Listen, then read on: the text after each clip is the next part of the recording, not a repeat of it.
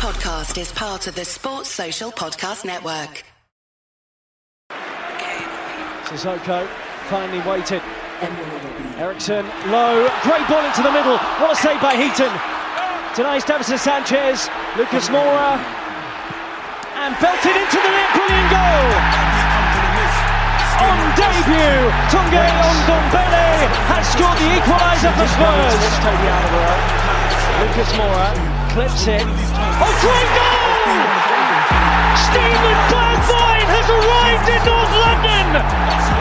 That is absolutely incredible on debut. Aurier!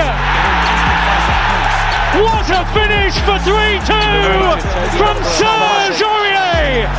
First time hit to Son. Kane, good area for Spurs, and Kane's not afraid to shoot. Wow, what a goal, Harry Kane! That is exceptional. Lamella, who will try and place it. Wonderfully taken by Eric Lamella. Never afraid to take on a shot, and with good reason. Terror in the Burnley back line, and Son breaks forward. Oh wow, what a run! Heung-min Son from inside his own half has scored one of the best goals of his Spurs career. Welcome to another New Spurs All the Pod under the banner of Touchline Fracas. I'll be a host tonight, X-Pac, and I'll be joined by two lovely co-hosts. First up, again, Scott Hall. Doesn't miss a beat at the moment. How you doing? Again, for what, third week in a row, you can piss right off. Every single last one of you. I'm done with this club. Done. He's done. I'll be back next season, by the way. He's even giving me a ticket to one of our games soon. I am. Can't wait to sit in the North Stand. Booker, T, how you doing? Always good. I feel like I've not been on in a few weeks, but yeah. I'm here, man. I'm here. What can I say? But you made a return to football. The knees, how's it holding up after? Yeah, it's doing bits, slowly but surely. Not trying to throw myself back in too quickly, but yeah, slowly but surely, doing good work. Proud and passionate. Fair play. Well, there's only really one place to start. We've just come off the back of conceding another last-minute equaliser against another relegation-threatened side on another occasion where we had a win all but wrapped up. Boy. Stellini and Mason's first game in charge after Conte sacking however long it was ago. And we're expecting not wholesale changes maybe, but some certain small tweaks. Going into that first half, Tops, what did you kind of make of it? And did you kind of see anything which made you think, okay, this is a nice little tweak. This is a nice little change. This is going to give me a little bit of enthusiasm going forward. Honestly, no. I kind of felt that, like, since Conte had been dismissed from his duties and Stellini and Mason were at the helm, I was hoping that it would be a bit of a fresh look to the team, and maybe we would just perform with a little bit more energy, a little bit more vim than we have done, especially in the last few weeks. So when I saw the team, and interestingly saw Forster harshly dropped back for Lloris, but you can't really account for, your club captain being on the bench if he's fit, and then Perisic being in the team, and Son starting again. I was kind of just happy to just take whatever happened. To be honest with you, I had no expectations, and to be honest with you, for a long time now, I've had no expectations going into games. Like, it doesn't matter if you're top of the league, doesn't matter if you're bottom of the league. Like, my expectation level is so low. I feel so mentally abused by this team that I don't really know what to expect on most match weeks. Yeah, fair enough. I mean, going into it, to be fair, like, I think for any team to go away at a relegation threatened side, especially one with a new manager bounce, a Sean Dyche new manager bounce, no less. I think it was always going to be a hard game on paper. Like we're never going to, I think even if you're a Man City, you're finding it quite difficult to at least match their energy and to be able to break them down, as they're going to be a very compact side. And they were very narrow. I did notice we were trying to switch it quicker. I didn't actually watch the first half. I couldn't catch it, but I caught the highlights, and you could notice they're not. I mean, one, our energy levels were actually good. Well, desire levels, however you want to call it. Maybe we didn't run the 2 kilometers before the game. Who knows? But yeah, we were looking to switch it a bit quicker, obviously, with them being so narrow, and we managed to create 1 or 2 half chances off it. Perisic managed to get a good chance into Kane, a decent chance into Kane, I should say. It was like a header which he had to lean back for. Other than that, though, I think just as the game wore on, it just seemed to get a little bit flatter each couple of minutes we played. But I've got to say, I thought Kane played well from what I saw. He did. I felt let down by Son and Kulusevski, I should say, because Kulusevski's not really been like his true self since the beginning of the season, really. And yeah, just the productivity from midfield, not just from Yao's favourite player, but from Skip as well. There was one opening where Son was actually peeling off, making a good run in clear space, and Skip overran it into the Everton defence, which was it was frustrating. So a lack of quality until the sending off incident, I think, which was a bit of controversy. There's a bit of controversy somehow within itself. I know what you make of Kane generally, but I watched Monday Night Football afterwards, and they debated this whole Kane incident just as much. They did the breakdown of the whole game, and it was arguing back and forth of whether he made a meal of it or not. What did you make of that whole Decore Kane incident? He got mushed in the face. Yeah. Fine, he went down. Decore got a red card, but he got mushed in the face. I think people need to relax. This might be the first and very few times I actually defend Kane. This is nonsense, because he fully got there was fingers in his eyes. Pause. Yeah, it was a mad mush in the face. A man are telling me, oh, he overreacted, when I've seen players get small one stud to the knee and do forward diving like an Olympic diver. Nah, I'm not trying to hear that. He had every right to go down and hold his face. He had nearly a whole bunch of fingers, pause, in his eyes. What kind of nonsense is that? What do you want man to do? Stand up? I've seen people say, oh, Richarlison did the same thing to Ramsdale. No, he didn't. It was completely different. It was a palm to the face, but it was a completely different thing. He didn't mush man fully in his face. I don't want to hear none of this rubbish. Stop that. I can't believe I'm actually defending Kane, because if he was a Manchester United player, I'm sure Gary Neville would have found an excuse. Oh, I think Gary Neville was the one defending him, to be fair. It was Carragher. Because he wants him at Manchester. Yeah, Carragher. Yeah, there is that. Carragher was the one saying if that was his son doing that, he would have... Carragher spat at a girl on the motorway. Please. Stop that, Carragher. I wish that was said on Monday Night Football. He opened his mouth, rolled down his window, not electrically, rolled it down and spat at a girl on the M-way. Come on. I'm not trying to hear nothing from Carragher. I've got to defend myself slightly here, so I'm getting called out. Papa Blankson's commenting, our front three lack of pressing is the reason panicking starts to happen. I'll get onto that, because I think that was one of the reasons why we kind of stopped playing after we took the lead.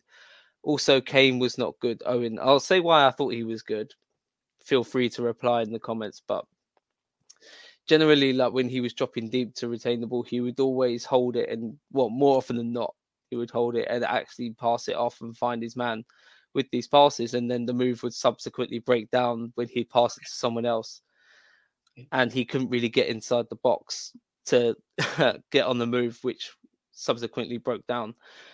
Could have done better with these decent chance that Perisic created for him. But no, generally, I think his all-round play and energy was actually pretty good. But the bar, that said, is still on the floor. So, yeah, make of that what you will. As I've just alluded to, Tops, I'll come to you. We did take the lead after Romero. After a wishy-washy game, he managed to throw himself in front of a challenge to win a penalty off Michael Keane. Kane scores the penalty. Fair enough. That's what he does now. What do you make of against the goalkeeper that he trains against quite a lot as well, regularly? What do you make of what happened after that? Why did Tottenham stop playing again?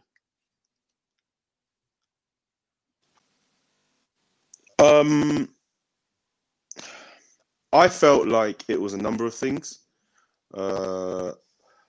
I felt like generally we've had it happen to us a number of times this season, and I kind of felt like the players mentally maybe just reverted into that sort of mindset whereby you're winning the game and actually there's not that much to do and there's not too much onus for us to try and get forward. And I think, honestly, that for a large amount of this season, I actually think that they're suffering mentally. I don't know, you can call it a block or you can call it some sort of deficit whereby I don't think that players can truly be themselves or express themselves in ways that they want to. And because there's been so much training and so much emphasis on a specific system, on them being in specific positions, that actually the notion to be free and to be expressive is massively reduced. And actually, that's affected us in, I think, two ways. Firstly, the first way, I don't think the players really think that they can. I don't believe that they can defend that well anymore. Because if you think about the system that they've played all season, it's been a Conte system. And for some reason, the Conte system hasn't worked. But they're persisted with the Conte system. And especially defensively, we've been affected using this system.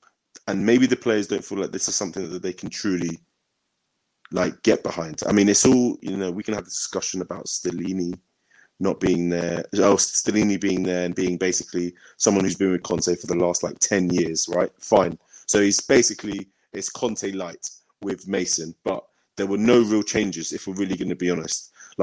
Another thing that I think is massive, I don't think the players have I don't think this group of players, or actually not this group of players, I think there's probably a large amount of players that are being asked to do things that they're just not comfortable with doing. I look at our defenders, I don't think many of them are ball playing, and lots of opportunities that we were playing ourselves into trouble because we hadn't, one, got the goalkeeper to do so, and two, generally the players outside of Romero to do so.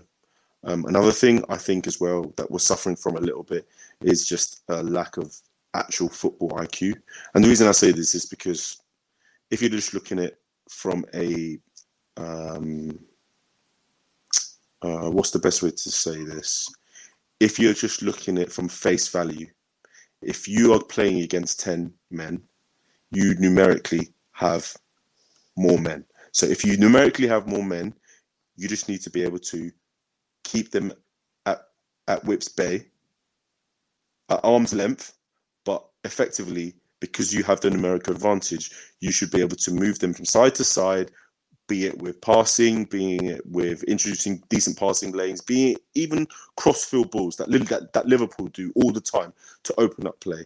We didn't have the mental IQ as a team to be able to create any opportunities to use that numerical advantage to our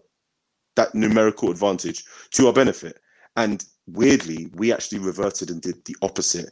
We were happy to sit back, let them press us high, give the ball away, and create basically no meaningful attacks until they scored.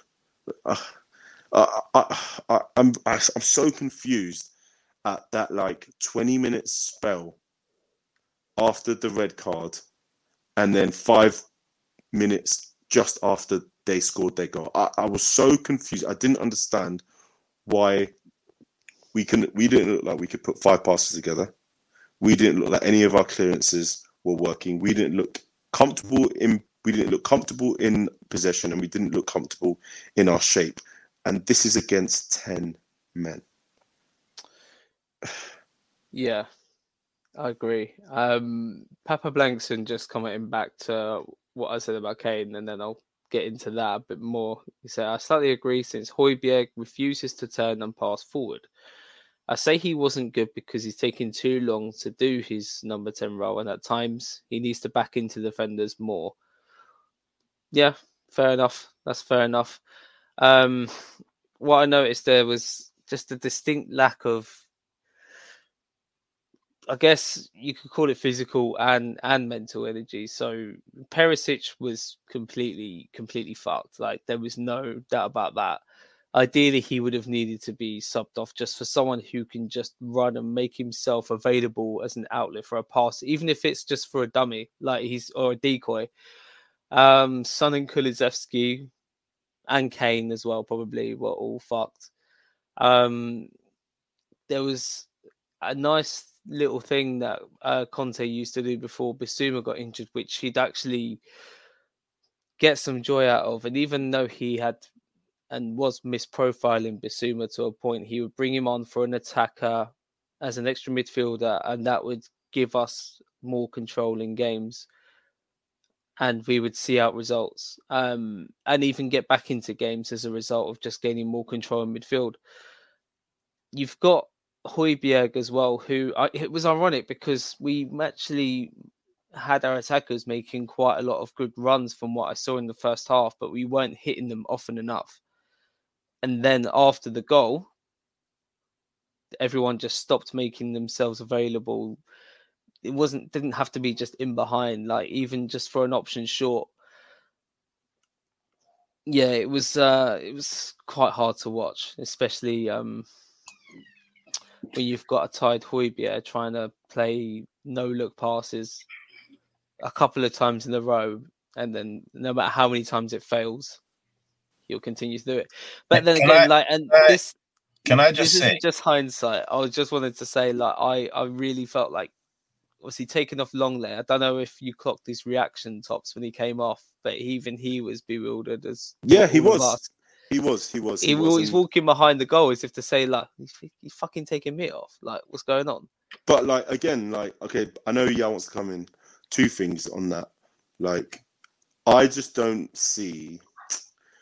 I don't know, man. I'm not a coach. I'm not at any level of my coach. But I just need to understand what his mindset was when he was making that decision.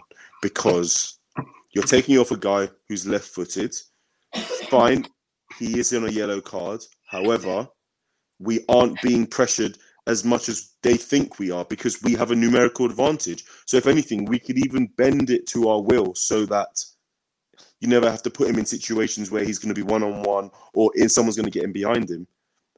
Secondly, in a game like that as well, and Toby says it all the time, we do really need a high-volume passer because there were lots of moments where Højbjerg on the turn, with his back to goal, with himself at 45 degrees receiving the ball, there's no protection of the football. You're constantly giving the ball away against a team that has not that much to offer. We have a numerical advantage, and all we need to do is keep the ball. And constantly, this man, he was especially bad on Monday night. Honestly, it just feels like you're just flogging the same dead horse. Because if you are playing against 10 men and you want to slow the game down, you have to keep possession. It's not even that difficult. You have to keep possession. Even if it means recycling 5-10 yards left and right, front and back, you have to retain possession.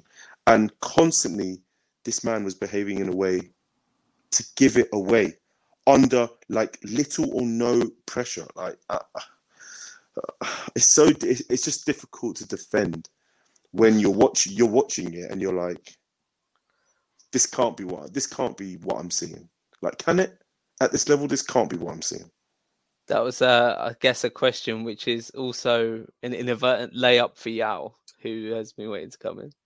This definitely can be what you're seeing. Bruv, let me tell you this straight up, yeah? Poch, Jose, not Nuno because he doesn't count, and Conte. Now, under Poch was blamed. I'm going to be very fair on each manager. Poch was blamed predominantly for going 9 months without a victory away from home. That's really and truly what started to be the rut against Poch. Because he got sacked early in the season. Like 13 games. Yeah, we were 14th, but points-wise, it wasn't that crazy in terms of like the distance from getting back into the contention of things.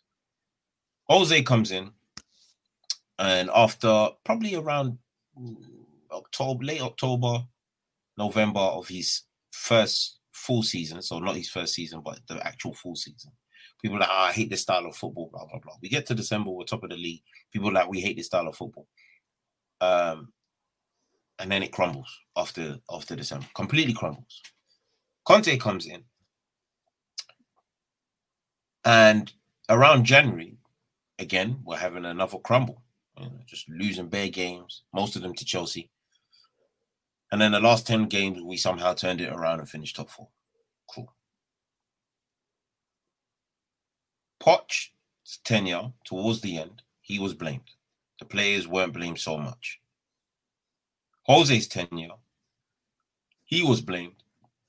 And even murmurs of people saying, oh, he's telling the players to drop deep, sit back, and defend 1-0. Players came out and said the manager wasn't doing that. But he did do that, though. He did against Arsenal and Man City. No, and then we couldn't get back out of that. No, that was tactically set. Because when we were at home, we did the same thing. We beat those teams. That was a tactical set. I'm talking about in other games where we were 1-0 up against lesser opposition and the team sat. And fans, including you just now, said Jose told the players to do that. And the players came out and said, no, he didn't. So, all right, cool. But fans were adamant it was Jose. Conte How have we got to talking about Jose, by the way? Hey, I'm not bringing it round. I'm not bringing it round. Yeah. Okay. Conte now comes in. Again, we got 1-0 up. Players sit. Nobody has once said, not one person has said, Conte is telling the players to sit back. People have now finally realized after 3 managers, these men are doing it of their own accord. After 3 managers, one, of course, was heavily hated, but oh well. But after 3 managers, people have finally clocked on, oh, you know what? It might not actually be the manager telling these players to sit back. Yes, Conte's system doesn't really work in our favor. Yes, we don't have the players to do the Conte system the way he would like his system to be. However, these players go 1-0 up and revert to type. They sit back because they're afraid, because they're shook, because they're losers. 1 through to 11. None of them really take, the front foot and say, you know what? Nah. If we keep going at these guys, we're going to score 2, 3, 4, 5. None of them. Not even the record goal scorer, whose accolades are just individuals, because he's not a team player. As we saw in Southampton, Son waiting for the ball, man blazes it over the bar, because that's what you do when you're an individualist. We need to rip up the script. I'm happy for certain man to leave the club. Happy. Come summer, I'm happy for the whole script to be ripped completely. Fair. Torn to shreds. The majority of people that need to leave are obviously Toby's favourites, but that's fun though. This is segueing into something else I wanted to speak about. So I was going to wrap up the Everton game because we all know what happened afterwards. He brought on Stellini, brought on Lucas Moura. I can't remember if he made any more subs. I think it was just Sanchez and Moura, wasn't it? Yeah. Moura, who's not as good as Dan Juma, and he's leaving at the end of the season. Oh, got himself sent off. Got a bit excited, and then we conceded a screamer from Michael Keane. Mental. So he ended up drawing the game. So it's the 90th minute they scored that. Stellini's had to come out in the press conference again and say, yeah, Danjuma's a good player and that, it's just hard to get him in the team because of players like Lucas Moura, Son, Kulusevski, that lot. Conte tried to say that he wasn't really fancying Danjuma because he doesn't see him as like a number 10 or whatever else. I'm just like, what do you see Lucas Moura as then? Because this guy's getting minutes over people like Danjuma, who's getting minutes over Bergwijn last season. I don't get it. And it just leads to what Yao was saying now. He wants to rip up the script. Many fans calling for a rebuild. But what does a rebuild look like for Spurs in your mind? And I guess how long would that take as well? This is something that we did speak about in the group this week. Based off the end of last season, I was of the opinion that it would take 2 to 3 more windows because I felt like we did a lot of good work to remove players, or not remove players, or just sideline them, or kind of loan them away. And actually, we were slowly starting to move towards players of a higher technical level. So you look at players like Romero, you look at Bentancur, you look at Kulusevski, you look at Porro. Arguably, you can say Udogie, and I mean, to an extent, a little bit. He hasn't really performed amazingly, but from a technical perspective, you can even say Perisic as well. So that's positive. However, there are still like big areas in the team that need to be looked at, and the issue that I think is a problem is that you can't fix all these big issues in one window. I also think that the loan system that we have at the moment, or how we're managing our loan system, needs to be completely looked at, because there's lots of players out on loan. And when it comes to squad planning, lots needs to be done to kind of like fix those issues. Those guys, it was 8 or 9 of them, will all come back in the summer. Do they want to be at the club? Will they be given opportunities to be at the club? Can we gain some revenue from them? Will we have to accept that we're going to make losses on them? So that's something that needs to be fixed. In terms of the timeline, I honestly don't see how it changes positively for us in the next 2 years. I don't. And the reason I say that is because you've still got Son on a long-term deal.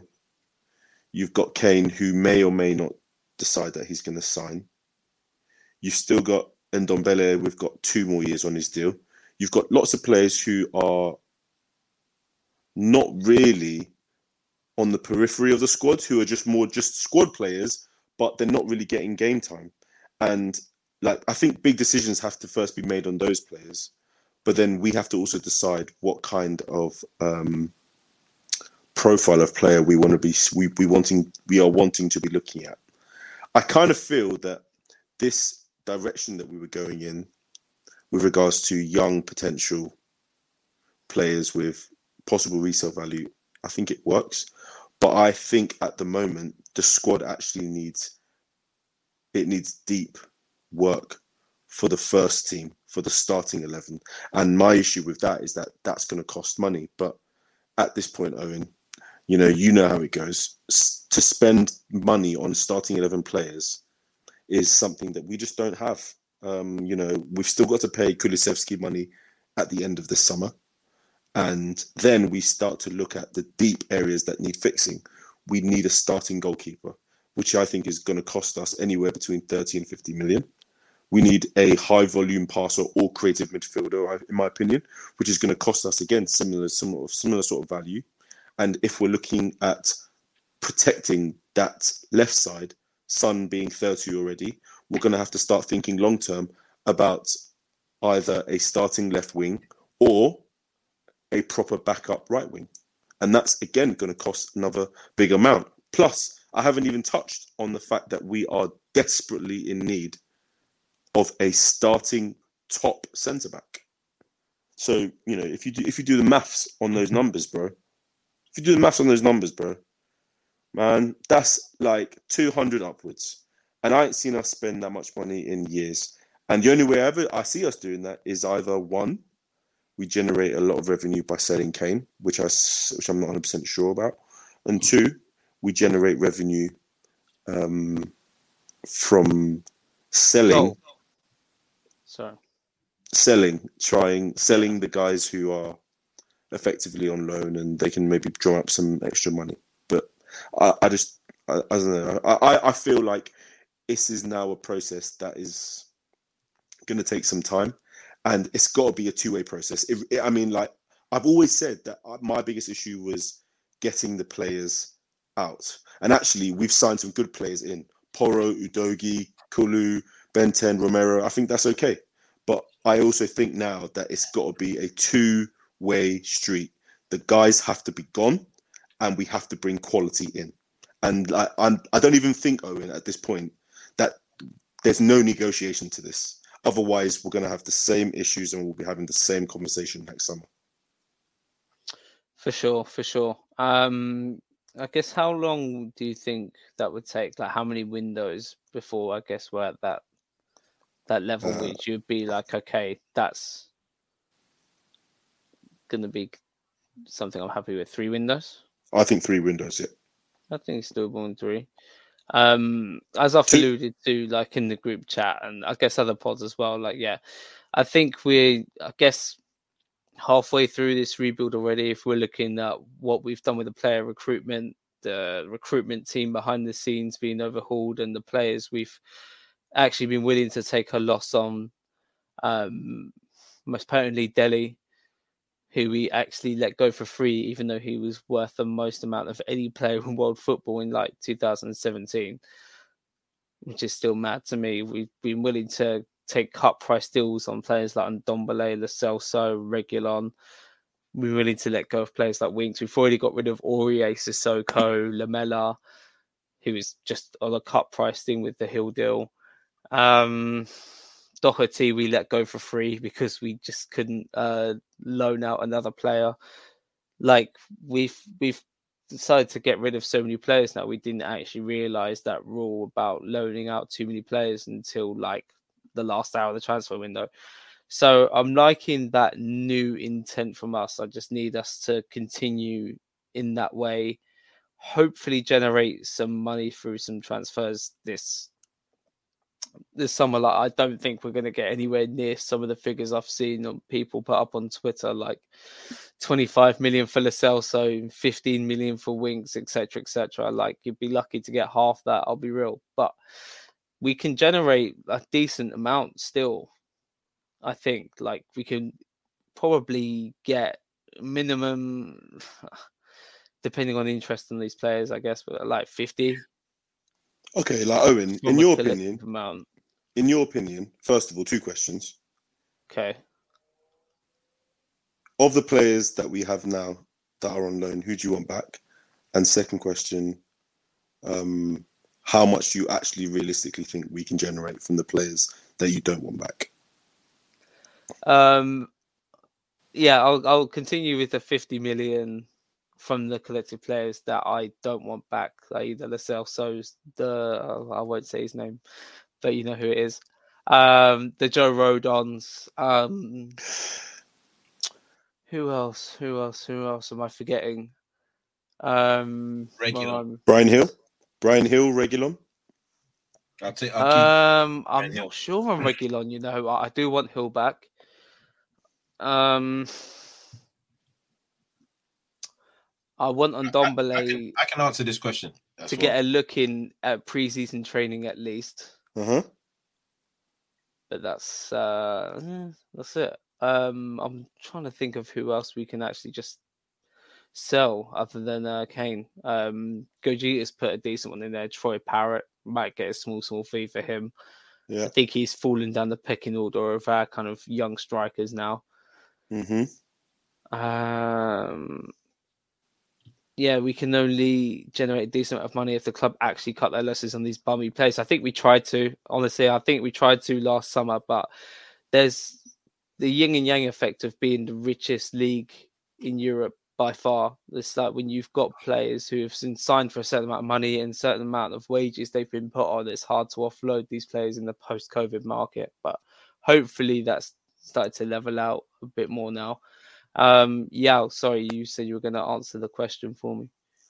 Yeah, I think this summer, one player that definitely has to go that will probably generate a tidy fee, regardless of what he's done this season. Son.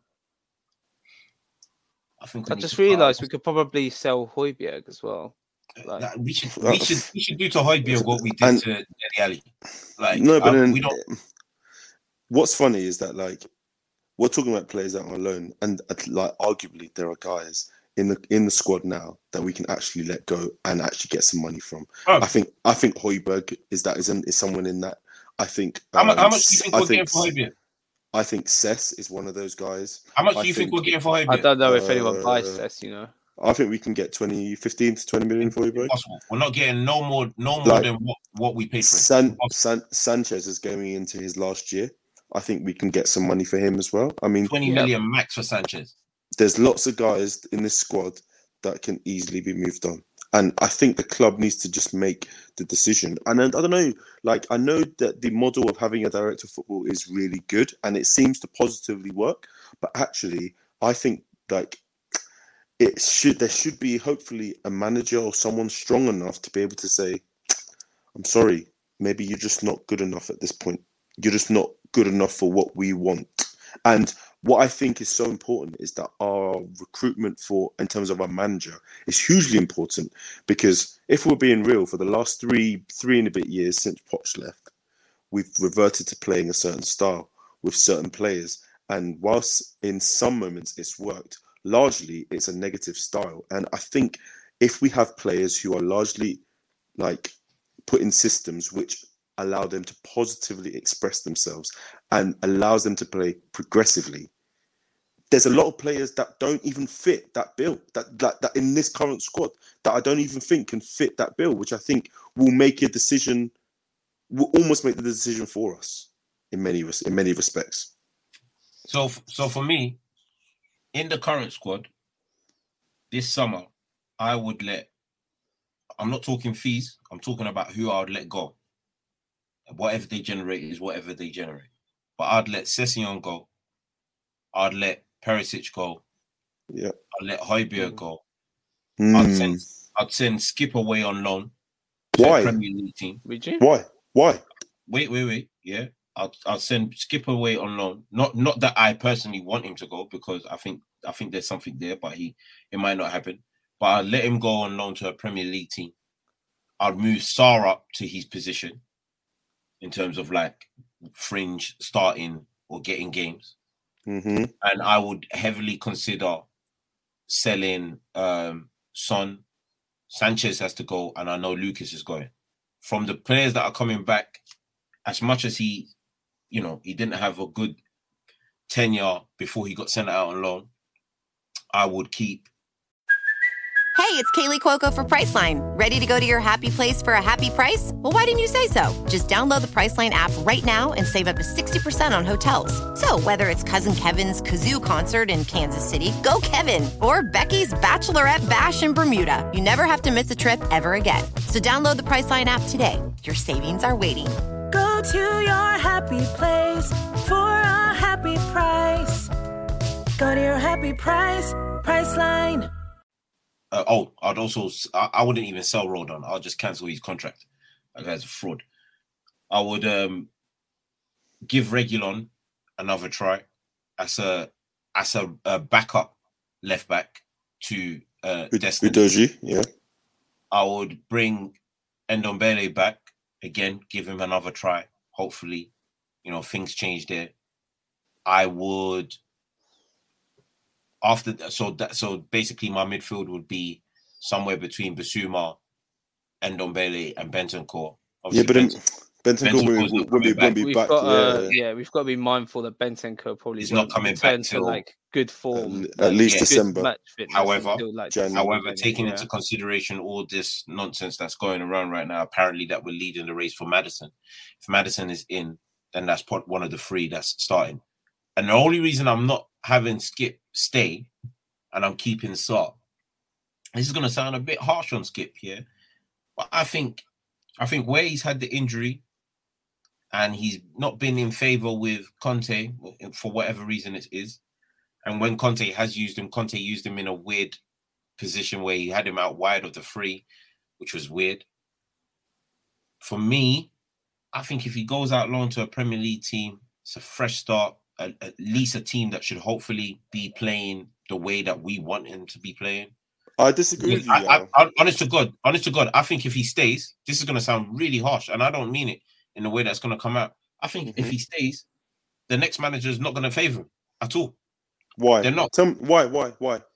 Because really and truly, and this is going to sound really harsh on Skip, I only see him playing one position, and that's DM.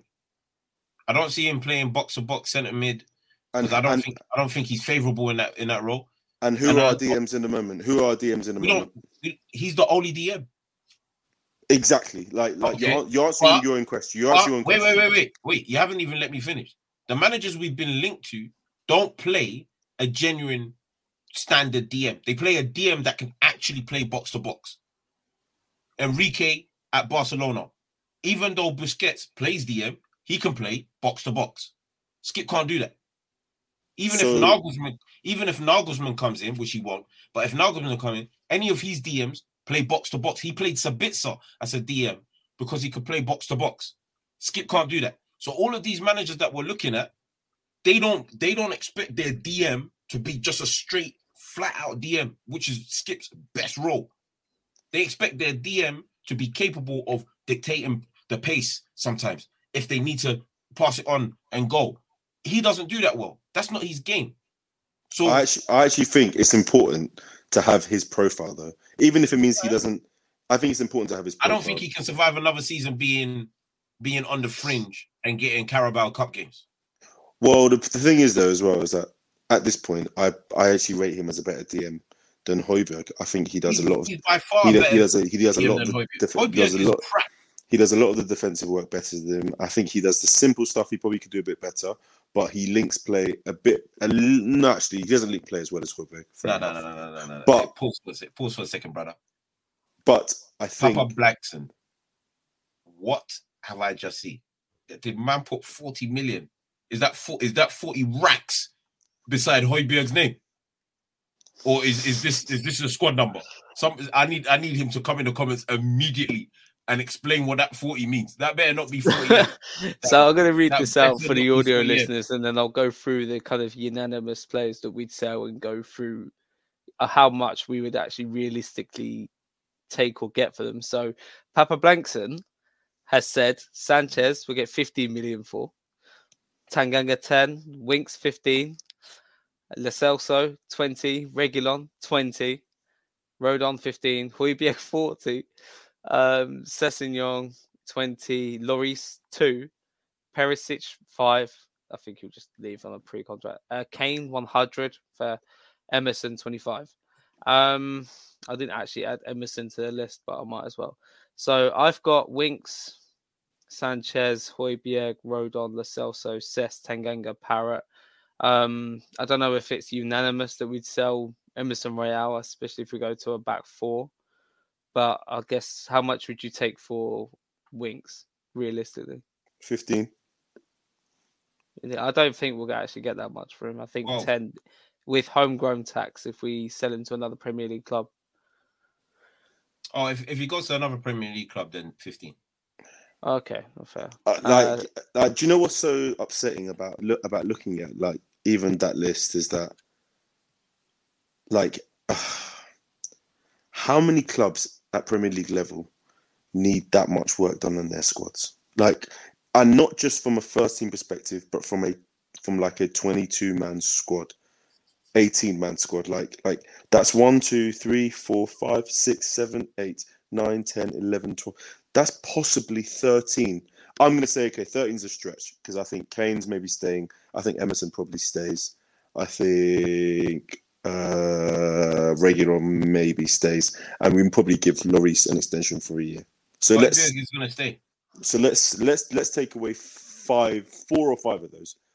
That's still 9 or 10 players that need to be moved on in the squad. And that means, like, by deduction, that's 9 or 10 players that need to be replaced. That also need to come in. It almost feels like it's too much to be done in one window. And yeah, it won't be done in one window, but we need to be thinking long term that this is the work that he's doing. And until we get this work done, we're going to be getting a lot of the same. Fair enough. How much would you take for Sanchez? I'd take 20 million for Sanchez at this point because he's in last year. We'll get 20. Yeah, because I think he's in last year's contract. And the thing about Sanchez is that in this Premier League, I think his biggest deficiency is that he's not a technical defender. But when it comes to defending, he actually does it okay. He's not like awful. It's just that when you watch him with the ball at his feet and when he needs to do things that are just simple, he can't do it. But when it comes to things that are like primal, like defending, I think he doesn't do that stuff bad. He's fairly athletic. He's not a bad tackler. He's kind of okay at pressing people. But I just think in the Premier League, I just don't think it's right. I think he would do well in like Spain or Italy. I really do. Fair. I think 15 plus add-ons. Yeah, that seems doable. Højbjerg, I just put at 15 just so we could break even somehow. Joe Rodon, like 10. 10, yeah. Celso. 8 million for Joe Rodon. I think Lo Celso, I think, is an interesting one because, like, from what I've seen of him at Villarreal, the guy can still play. I've watched a little bit from him as well for Argentina. Guy can still play. It's very odd to me why it didn't work out at Spurs. Very odd to me when I think about it. But pace of the league. There's a player there. And to be honest with you, we can use it to our advantage because I think Villarreal actually want him. Yeah, they do, but they can't afford what we want for him. So it's going to come at a cut price because he wants to go, and we'll probably want to get him off our books. I can't see how it's anything more than 20 million. I don't think they even have that. So anything 15 plus, I don't know, something. It just feels like just the planning of it. But we're actually raising more funds than I thought we would already. You know, how much should we get for Cess? For that piece of crap. Cess, yeah. No, homegrown. No, what I'm gonna say about Cess is gonna probably shock everyone. This summer, Cess has to go along with an option to buy. Because we're not moving him for straight peas. Nobody, after what he's delivered in the past 2 seasons, is paying straight peas for him. He has to go and earn his bread. I know it sounds terrible, and I'm just trying to be objective because I'm looking at what we can get from these guys. I don't think he can play at Premier League level anymore. I really don't. I don't. Yeah, this ain't his level. I think not only is the league too physical for him, but I also think it's so technical now, and he just looks like either he's 2 yards slow for it, or he's just not physical enough to manage it. Like, it's like I watch this guy and I'm absolutely baffled that his career's gone this way, because this is a guy who's clearly devoid of massive amount of confidence. But I honestly think he just needs to go back to basics. And the way the Premier League is set up these days, I think some people would rather take a risk on like a Junior Firpo, a Estupinian than they would be on a Cess. He would be better off. He would be better off going to like a championship side, trying to get themselves back in the league where there's not too much pressure on him to perform every week, but he has experience of playing in the bigger leagues, and he can be like someone who can really get his form back. Lots of players have done it. Lots of players have done it. I just think I just don't see a role for him in in Tottenham now, and I just don't see a role for him in any of these other teams when his injury record is what it is, and even his playing record when he is fit is the way it is. It's really quite sad because this is a kid. It's literally a kid. Damn. Yeah, and I agree with that. Now we've got Japhet Tanganga. Just get rid. Just get rid. I'm so sick and tired of listening to guys that are just periphery dons that come in and do not perform. Like, the issue again we have with a lot of these players is that the drop off between first team quality and squad quality is so vast. And like, I'm sorry, at a top 6 team like Spurs, I'm sorry, there should not be that much of a drop off. If you're going to say to me, okay, I'm playing Romero and I'm going to take out Romero and play Dyer for a cup game, fine. If you're going to say to me, I'm going to take out Udogie and I'm going to bring in Davies, I'm going to say, fine. I'm not listening to players like Rodon and Tanganga. The drop-off is too vast. And unfortunately for these guys, you're in a situation whereby they're getting no minutes, and the minutes they are getting is only when they're being thrust into the team because of injuries and other issues. And then their confidence gets battered because they don't play enough. And then when they do play, they make mistakes, they're confident, they maybe try to do too much. No. I'm honestly of the opinion, at this level, for Spurs to try and move forward what we need to do, we need to start culling.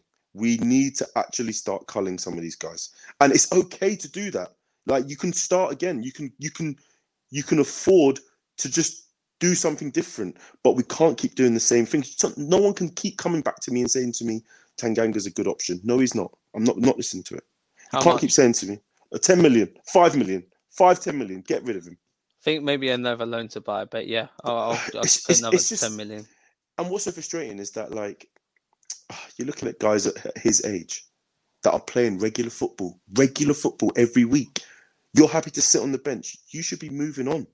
It's insane. I think he tried to move on, to be fair. Like, there was that in that series, it was either on BT Sport or Sky Sports, I can't remember, and it followed players on their transfer deadline day journeys. And Tanganga had options.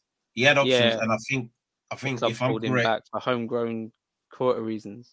It might have been one or two things, actually. Not just the homegrown, but I can't believe I'm going to say this.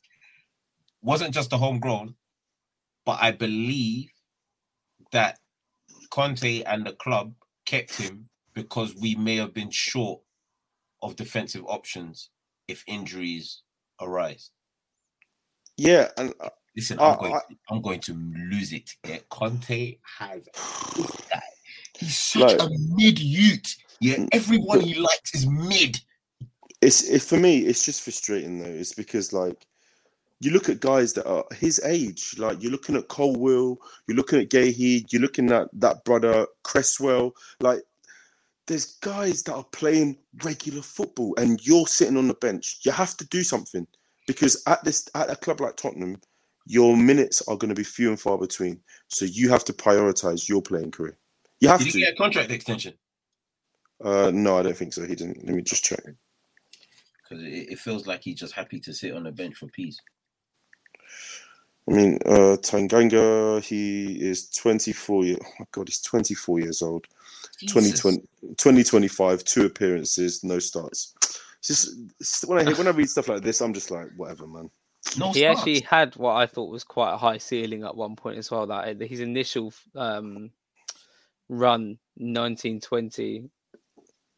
24-year-old in the Premier League with 2 sub appearances. Yeah, that was new player bounce. One thing that's interesting about the Premier League, yeah, is if you're, I'm not going to say decent, if you're a player in certain positions, so outside of midfield, so defense and forward, if you're a player and most of the opponents haven't played against you or don't know what you're about, those first few games, you might come across as a worldie. You might even have some really top-level performances, boost your whole confidence up. Because, big man, when they find out what you're really about in this league and you've got no plan B, you're just another Kika Makeda, bruv. And that's not what you want to be. Yeah, you don't want to be the wondrous kid that scored that wonderful goal and then doesn't have a career. Tanganga had a great first game. I think it was against Liverpool because we had injuries. Great first game. Showed, put his body about. Jose played him left side, right side, middle. He's fine. Pause. He was cool. You know, he done his thing, and then he got the regular performances, the regular startups. And do you know what the game that actually made me clock though? This kid is ass. Crystal Palace. I was like, what the? Yeah. When I watched that game, when I saw what he did to Zaha, at first I was like, yeah, that's fine. You know, yeah, fine. You pushed him, but then I stepped back and I thought about it for a second. I was like, flag. Do you know how rubbish you have to be for that to be your first thought to just push the opponent because you know you're not going to get there? I'm like, nah, this kid is, bro, he is wired differently. I don't care if he's from Edmonton. Like, Can't go to the stadium, bro. Move. Like, so sometimes I have a bit of sympathy because I feel like, in many ways, and I'll move on from this. In many ways, it's difficult because as a young player, you're at a club like Tottenham. You get a few of these guys, club like Tottenham, club like Chelsea, club like Liverpool, and you just want to, and you want to prove yourself and you want to play. But there's like a small balance between your eagerness and your enthusiasm and stubbornness, because there's players that can actually play at this level who are of age. You're talking about players like Abraham, who, finally didn't have funny time at Chelsea, but he is playing in a top league and performing. You have Tomori, you have these young guys who are capable of playing. You have Lookman. Sometimes you just have to take the stubbornness out of it and be like, you know what? Even if it means I drop down the league or I change team, at least I can still get my football and I can still produce. I can still get some tape. I can still get some minutes in me. But like at this point, you're looking at people. I'm looking at people like him. I'm looking at people like Rodon. I'm looking at Rodon. I'm even that guy that's at Fulham, Tosin Adarabio, whatever. These are guys who are just stubborn, who are not playing any football, and these are their prime years where they should be getting experience playing regular football, even if it is not in the team that they want to play for, but at least they're getting minutes under their feet. But it's just it's so frustrating now. How are you a 24-year-old and people don't know what kind of defender you are? It's not. No. I'm sorry. played 2 matches and none of them are starts. Yeah, none of them are starts. Yeah. Wow. Even Brian Hill's got a start, and he weren't even favoured. Yeah, it's there frustrating. we go. So I added up, those fees. I think the minimum and the very minimum we can get from those names is about 80 million. So who knows? We might actually be able to do a little something in the summer, and obviously if Ndombele stays as well, a few of us might be happy. A few of us have said we've got one more in us. He's come out with some quotes today, and he was saying, like, I don't know what my future will be. Many fans asked me to return to Tottenham, but the clubs will decide, and Napoli have an option to buy. I don't think he's getting first team starts or regular starts there, so I can't see he's Napoli not paying out.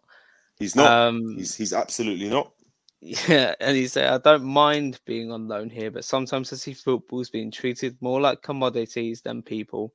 That's the unfortunate nature and reality of modern football, I think. There was no other solution with Tottenham, and I'm happy I chose Napoli. With Conte, there was no choice. I would like to demonstrate my value on the pitch, but I was on the edge of the group. It was communicated to me within the first day back. Am I lazy? No, it's a label I've always had from school to the field, but it's not like that. On the contrary, I work constantly to improve. Yeah, I've got one more in me. Facts. But that's limited to what we can do. But for now, we obviously got a game against Brighton on the weekend. I'm not optimistic of even getting the point in this game, but what kind of little tweaks or changes can we make to this team to make us somewhat respectable? I'll go with you first. Let's see, what have I predicted since the North London derby? A loss for every single game. I predict a loss. Yeah, don't matter what the scoreline is. I predict that we are going to lose. Oh man. Fair. No changes either, or just Nothing's literally changing. just I surrender. don't care what the Spread, team lineup is. I couldn't care if Harry Kane's going for his 18th goal of the season. Couldn't give a flying crap. We're gonna lose. Harry Kane's gonna do 4 kilometers of running. Højbjerg's gonna fall to the opponents 12 times. I mean, just so you know, anyway, Harry Kane actually has 21 goals. Yeah, just for your. Yeah, probably 17 of those are penalties. I couldn't tell you what he's done this season because I couldn't give a flying crap for him. I don't listen. When he came out and said it felt like a shot to the heart that we went out of the FA Cup, I was like, all right, cool, bruv. Granted, you didn't really start that game. Yeah, he only played 20 minutes that day, mate. I was like, cool, I hear it. But the Carabao Cup, when we lost to, I believe it was Nottingham Forest, that we got kicked out by in the Carabao Cup. Yeah, but we were awful that day, and he wasn't really at fault, to be honest. Bruv, it's not just him. I'm talking about the team. I don't want to hear it's a shot to the heart. Yeah, when man's been to 4 finals and had no shots on target. I don't want to hear shot to the heart when you've been to 30 semi-finals and dunked out or bared them. I don't want to hear shot to the heart when you're getting dunked out of a competition to Nottingham Forest. I don't want to hear none of it. I don't want to hear shot to the heart. I don't even want to hear him say, oh, he is one of the captains and he's not a leader in this group. You must be mad. You must be mad. If you think I'm going to sit there and listen to Harry Kane say, come on, lads, what? Shut your mouth. Do your job. Yeah, turn up in the big moments. Yeah, how can you have 3 kids? How can you deliver in your bed, but you can't deliver in the pitch when it damn well matters? What kind of nonsense is this? I don't want to hear 21 goals. What's 21 goals going to do for me? Well, we're about to finish 7th. Are people looking at this? Brighton have got 2 games in hand. Newcastle 2 games in hand. United 2 games in hand. Everybody's got games in hand in us. What? And I think we're going to creep to 4th. Listen, points on the board, brother. Every man needs to thank Allah, needs to thank God, needs to thank whatever thing you're preaching to. Obviously, preach to God, take time and think about it. But, bruv, if we make top 4, that's a madness because this is the ugliest season I've ever seen in my life. No, correction. It's not the ugliest season I've ever seen in my life. No. But the feeling of this season, how I feel about this season is the exact same feeling I had in 98. Yes, people, that far back when we were literally 4 points above the relegation zone. This is how bad I feel about this season. I couldn't give a flying crap where we are in the league table. We look awful. Awful. We stink. We absolutely stink. We do. We're going to go to Brighton. That youngster kid, what's his name? Matoma. And Evan Ferguson, yeah? Matoma is going to cause hell. Listen, I need police on standby because there's going to be multiple raping that I do not want to see present. He needs to be arrested after the game because I know this guy's going to cause us hell. And Evan Ferguson, what, Baby Kane they're calling him? He might deliver. I heard he's not a loser. That's what I heard. Hey, make him know what you want in it. Yeah. But we are going to lose. In fact, I've got a scoreline for you guys. 4-1. We're going to get punched. Yeah. We're going to score first, and it's going to be a penalty by Kane. It's going to be an interesting one. I watched them midweek. I watched them last week. They're a good side, man. They got really good players, lots of players in form. They have lots of scorers across the pitch as well. And they seem to be really playing in a really positive way. I don't know, for lots, I did think that they were playing under a template that was largely Potter's. But funnily enough, we've played them a few times and we seem to have got the better of them in the recent times. Which I'm not really sure why. It's weird. We've had back-to-back wins at their home ground, but yeah, I'm not sure what the result was at our stadium the season before. But last season they beat us in the last minute. It was a Trossard. It's either 1-0 or 2-1. We beat them the season before that Gareth Bale. Yeah. 2-0. Yeah. Yeah, Gareth Bale 2-0. Yeah, Reguilon to Bale. Was that the season before? Jesus. That was season before, yeah. No, that feels like ages ago. That was the COVID season, yeah. Yeah, fair. I think Kulusevski and Son both need to be dropped. And For who? bringing Sarr and Danjuma. Danjuma! That's Hey, literally all we can do with these options. Italians don't even like the Nigerian brother. So what would you go for? nowhere. Is that what you're saying, that you go for midfield or a 3-5-2? Yeah. Okay. Yeah, I can honestly see how that would work. It means that we would pack the midfield because that's where they're very strong. You know, in those three, in Gross, Caicedo, and McAllister, they've got three players of three different profiles who are excellent, who have been excellent this season. I think I saw the other day that in the Premier League, McAllister's got like 10 goals. Do you know Son has 4 goals in the league? McAllister, a midfielder for Brighton, has 10 goals. All right, damn. He has nearly a goal per month in the season. It's more than Richarlison.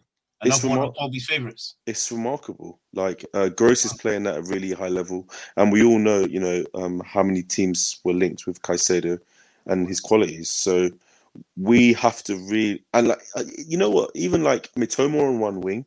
The other day I watched, what was it, Brighton against Brentford. Solly March had 6 shots on target. So, I mean, I couldn't believe what I was watching. 6 shots on target. I couldn't believe what I was watching. So like in my head, in my head, I'm like, their chance creation is heavy, which I think is like just that's how he's got them playing. Solly March on one wing, a midfield three, which is Mitoma and a midfield three with Mitoma and Solly March on the flanks. And they've got like, you know, a decent sort of setup with Estepinian left back, Colwill, Webster, Dunk at the back. Although they have dropped their goalkeeper, Sanchez, for Steele in the last like 3-4 games. I'm not sure why. And still seems to have come in and done quite well. But it's one of those games that we could shithouse it. We could very much shithouse it. But I think I honestly believe, and I say this like, you know, with a heavy heart, it could be a long day for us. There's no. You shouldn't be saying this with a heavy heart, big man. Listen, you just have to be honest with yourself. You just said Solly March had 6 shots on target. We are going to get absolutely annihilated. In fact, you know what? Let me be nice. We're gonna lose every game from this point of the season to the end of the season. Yeah. Listen, this team is cooked. It's done. It's finished. I couldn't care what we do. I don't care if we win. Even I'm still gonna chalk it up as a loss. This season is write-off. It's a complete write-off. Let's get to summer and let's think about it, because we ain't signing a manager to the season's done anyway, or to the fraud man, part of the mafia team, has his appeals finished. Outside of that, we ain't signing nobody. So, I mean, the only thing that gives me a little bit of confidence is that their recent form has been against teams that are in the lower half of the league, and to be honest with you, we're quite fortunate that, you know, that they're fortunate in the sense that they're effectively playing one game a week, apart from the FA Cup at the moment, which they're in the semi-final, but they don't have much experience of playing these big pressure games. And whilst we say, oh, Brighton have got 2 games in hand, you know, it's all about points on the board. And they've still got to play some really difficult games. They've still got to play Arsenal. They've still got to play us. They've still got to play Newcastle. They've got some really important fixtures in the next few games to try and see how their league goes. And, you know, listening to that the Beautiful Game podcast, you know, like, I know it's really like defeatist to speak about a team like this because they're somewhat inferior to Spurs in terms of their size and everything, but the way the CEO spoke was almost like they're just happy to be there. They're happy to finish as high up the league and perform with no pressure. And sometimes, if you actually play in a way like that, when it doesn't go your way, you can't be really disappointed. So they're going to go into these games, just try and perform and get what they can. But I don't really think it's going to be a case of, Brighton are going to be like this massive next big thing as well. Because also, like, we have to just accept it as well. Clubs like this, they're getting good moments, but effectively they're a feeder club, and they're actually happy being a feeder club. In the summer, they're going to lose Colwill. They know they're probably going to lose Ferguson. They know they're probably going to lose Mitoma. If someone comes in for a big bid, the CEO said it himself. If the bid is right, someone like Caicedo could easily go as well. So it's always interesting to see how these ebbs and flows of these teams when they're in good moments. At one point people spoke about this with West Ham and spoke about this with teams like Wolves, but weirdly, we're still in the mix. It's such a funny polarizing conversation. Us being in the mix, we've been in the Premier League for decades upon decades. The structure of the club is there. That's why we're up there in terms of in and around the ranks. But listen, this season, all I want, if I'm being brutally honest, I would like for Brighton to happily give us 3 points. Because it would be nice. It'd be nice if they don't go ham on us and we take the 3 points. And then they decide to go ham on those guys on the other side of North London and cost them the league. That would make me feel better, yeah? But that's not what's going to happen. We're going to get blammed, yeah? Because we are Tottenham Hotspurs. And we are run by losers. We are run by losers.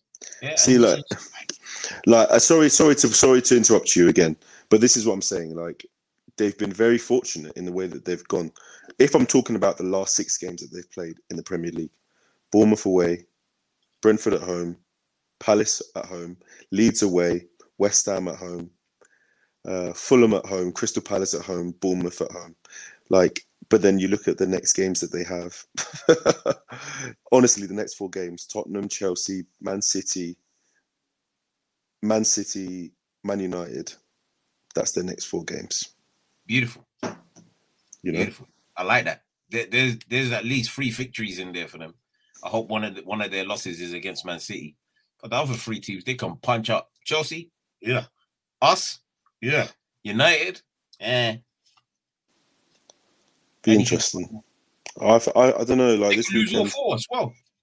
I think this weekend's just important because I think right now, the PR, the club, the players, the fans, it's all negative. No one can tell me otherwise.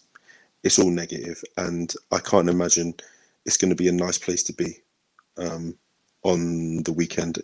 So 3 o'clock kickoff. So it should be fairly full, and the fans are going to want a reaction. The last 2 games that we've played, people are going to say, "Oh, you picked up 2 points." They both felt like losses. They've both felt like losses, very frankly. Are we home or away? We're at home. Hey, we are going to get blamed at home. What the kind of rubbish is this? Blamed at the stadium. Oh my God. Yeah, it's going to be. My God, we're going to get blamed at the stadium. It's going to be an interesting. What are our fans going to do? Our fans are going to do nothing. Yeah, when it was time to riot, them man had a concert. Our fans are going to do nothing. They're just going to say, they're Toby singing, Antonio. That's all they're going to do. I don't trust these fans to be real about it. I told you in the last pod, Levy is accessible. All right. We'll sign this off. There's one more question. Don't sign it off. I want riots. I want problems. All right, we'll get to this question. So, can you guys explain to me why we hardly ever promote players from the youth setup and we hardly develop any talents? It's like there's no platform for them to break in for first team. Please discuss.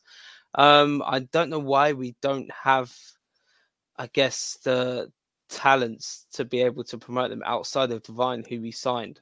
But the platform thing, I mean, we've obviously had a couple of managers who don't favour playing young players. Even Pochettino in his last 2 years wasn't great at it, even though he had Skip right there, gave him a few minutes here and there. And the fact that I don't think that the academy teams are playing necessarily the same style as us.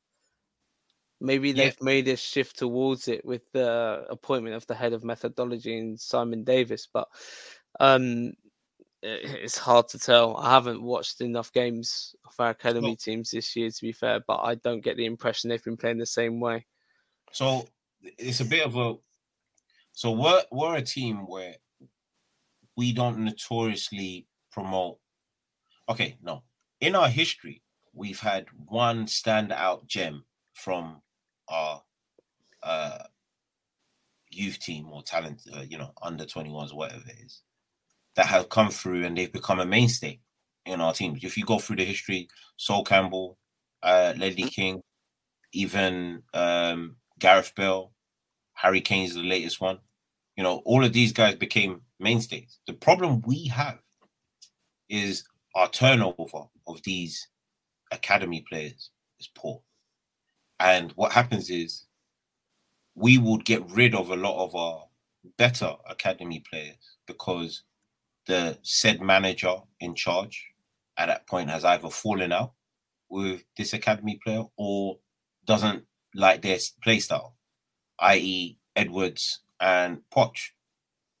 Poch thought Edwards his head was too big on his shoulders. Gave the green light, he went. Yeah.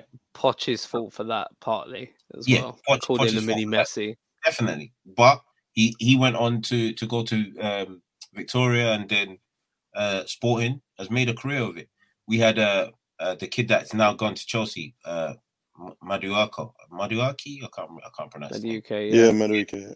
We had him. We lost him. He went to PSV or Feyenoord or whatever Dutch team it was, and now he's at Chelsea. I don't know if he's going to have a great career, but we've had players like this that we haven't managed well because, whoever the manager is at that time either doesn't fancy them or don't think they're capable of stepping up. And that's fine if you don't think they're capable of stepping up. Send them out on loan.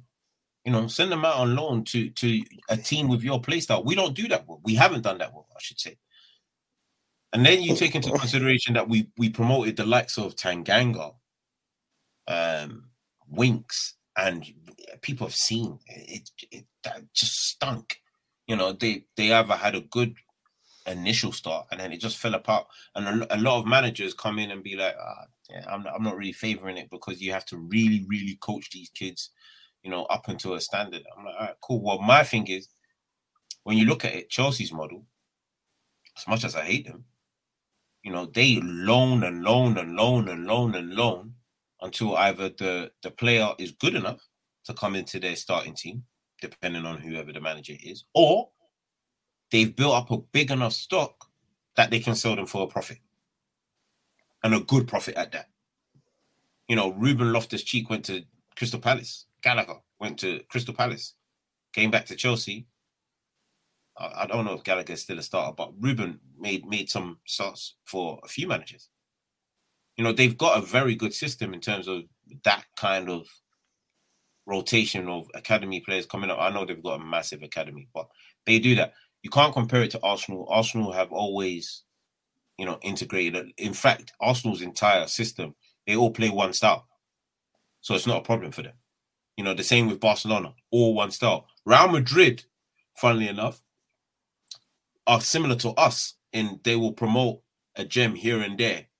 But the majority of their academy players, they go out. United, not really. United, one or two, might have a good season. Go out. It's not that easy to promote kids from the academy unless your team from the first academy team all the way to the first team play the exact same style. That's the only way it can work.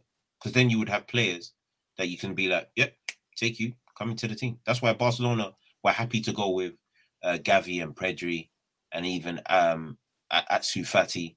They were happy to go with these players because they knew you guys play our style. We don't have to teach you guys to play the Barcelona way.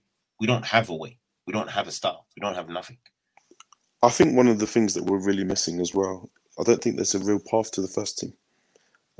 I don't think players, even if the style is different, I don't know how football works in terms of the modern day difference between under 21s, under 22s, under 18s and first teams. But I feel like there was once a time where, if a player was good enough, generally he was probably rewarded with some game time in the first team. You can take on managers who don't really promote youth players or give them opportunities, but then again, like, it kind of defeats of having the youth academies, the youth setups. You have clubs pay massive amount of monies to either develop guys or to bring guys in to hopefully try and represent the team in first team. And Poch always used to say it as well, is that, like, if you have a lot of these young players, it's actually very good for them, because these are the guys that you want to kind of pad up the first team, not just because of their quality, but because also generally these players have been at the clubs for a long time. They understand the culture. They understand what it means to play for the club. So that's why if you get someone like a Winks or a Kane or even a Skip, they understand what it means to play for Tottenham. And if they're good enough, like I always say, I've always said this, young players, they're playing so much football at that level. And sometimes you need just a switch in them to be able to say, you need to change this, you need to improve this, you need to do less of this. But generally, the young players who are good enough to play at this level, given the opportunity, they will perform. I mean, we're talking across the league. This happens. You look at Bajcetic at Liverpool, Evan Ferguson at Brighton. You're looking at players like Palmer, Foden, Mount, Saka. They're genuinely, if you're good enough and you're given the opportunity and there's a decent pathway for you to be integrated into the team, you don't have to play every week unless you're a wonder kid. But actually, the opportunities are just they're so small, and it just feels frustrating because at Spurs we're putting all this money into players who come into the team and are kind of young and are kind of old, and they don't even understand like what the club, like what it means to play for the club, or even sometimes what the club plays like. And you have these young players like, that just don't really get the opportunities. Like, I look at Skip as a perfect example. And that's the kind of person, like, that's why I kind of disagreed with what you said about Skip, because in my head, he's fulfilled his role perfectly in terms of his trajectory in the club. Poch saw potential in him.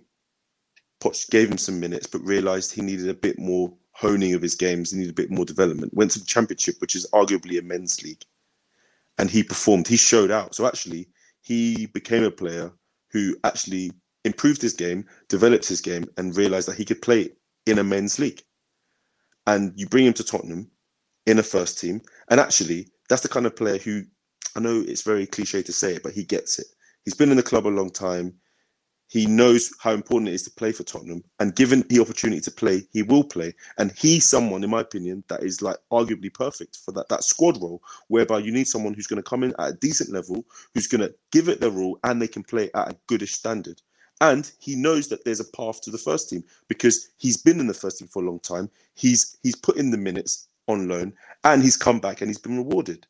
You just don't see that in the first team often enough at Spurs. And unfortunately, like, because it's very much a win now culture in the Premier League, and that's across the league, not just at Spurs, the opportunities to give players first team opportunities at the top of the league are so much less than it would be in like teams in like the bottom, 14, 15, 16 teams in the Premier League, in my opinion anyway.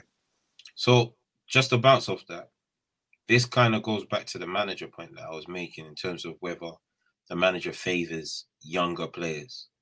Because in Conte's first season, when Skip had come back from Norwich, he gave Skip a good run, like with Højbjerg. And for me, Skip was the better of the two. Skip got injured, fine. That's nothing against him. He got injured. I think he missed the rest of the season. Obviously, Bentancur came in. We finished the season how we finished.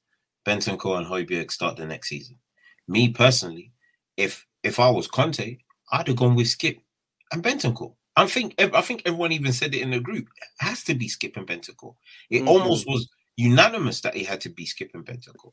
But Conte didn't fancy it, kept it with Højbjerg. We had the stinker that we've had, and then decided to give Skip Trump minutes. And it's only when he gave him a run recently because of Bentancur's injury that you're starting to realize, this kid should have at least started ahead of Højbjerg. But the damage is done. That's why I'm like, even if a new manager comes in, if he goes to on loan to, I'm just going to say a team out here, and I'm not being disrespectful to the team, but if he goes on loan to, say, Aston Villa, I think Emery would appreciate him. He ain't playing at Aston Villa. He's not like, the reason I think what you're saying is right is that, like, yes, he didn't get minutes under Conte, but then that's because, bro, largely he was playing in a 2, and Bentancur is better of the 2, and he trusted Højbjerg because what did Højbjerg do? Played end of the season, and he played to get us into the top 4. So of course he's going to play him, but you have to understand that, like, this is what I mean about, like, players like Skip. It's actually okay to be a squad player and give the squad what you need. But I'm sorry, he's not going to Villa. He's not playing over Ramsey. He's not playing over Diaz. He's not playing over Kamara. And that's okay. That's absolutely okay. This is the thing. If he goes on loan, yeah, because the same thing happened with Walker. Yeah. Walker didn't start every game when he was on loan, but he played a lot of time. He got minutes. He got very good minutes. Yeah. And he was in the Premier League as well, so he was facing a lot of the opponents he was going to face when he came back to Spurs. Even when he came back to Spurs, he wasn't lights out straight away. But the problem is, and this is where I blame the manager. This is where I blame Conte in this regard. Skip gets back to full fitness. At this point of the season, I'm looking at the team, I'm like, drop Højbjerg. Drop him. Stop this whole he's favourable. I was even at the point where I was like, drop Son, but stop this whole favourable thing. Give Skip a few run of games. Let the kid get his feet back in the first team. If it goes back to rotation, that's fine. But let the kid get a few run of games. You know what he did? He put him in a free and then put him on the right-hand side of the free and told Basuma to do his role. Crazy. Yeah, I remember that game as an example of when he played the box-to-box role. Sorry, Tots, I think you were talking there, but you were on mute. But I think we need to wrap this up now, lads. I mean, we got 11:30 now at the time of recording. Yeah, it's been a good one. It's been a good one. Obviously, now on to Brighton this weekend.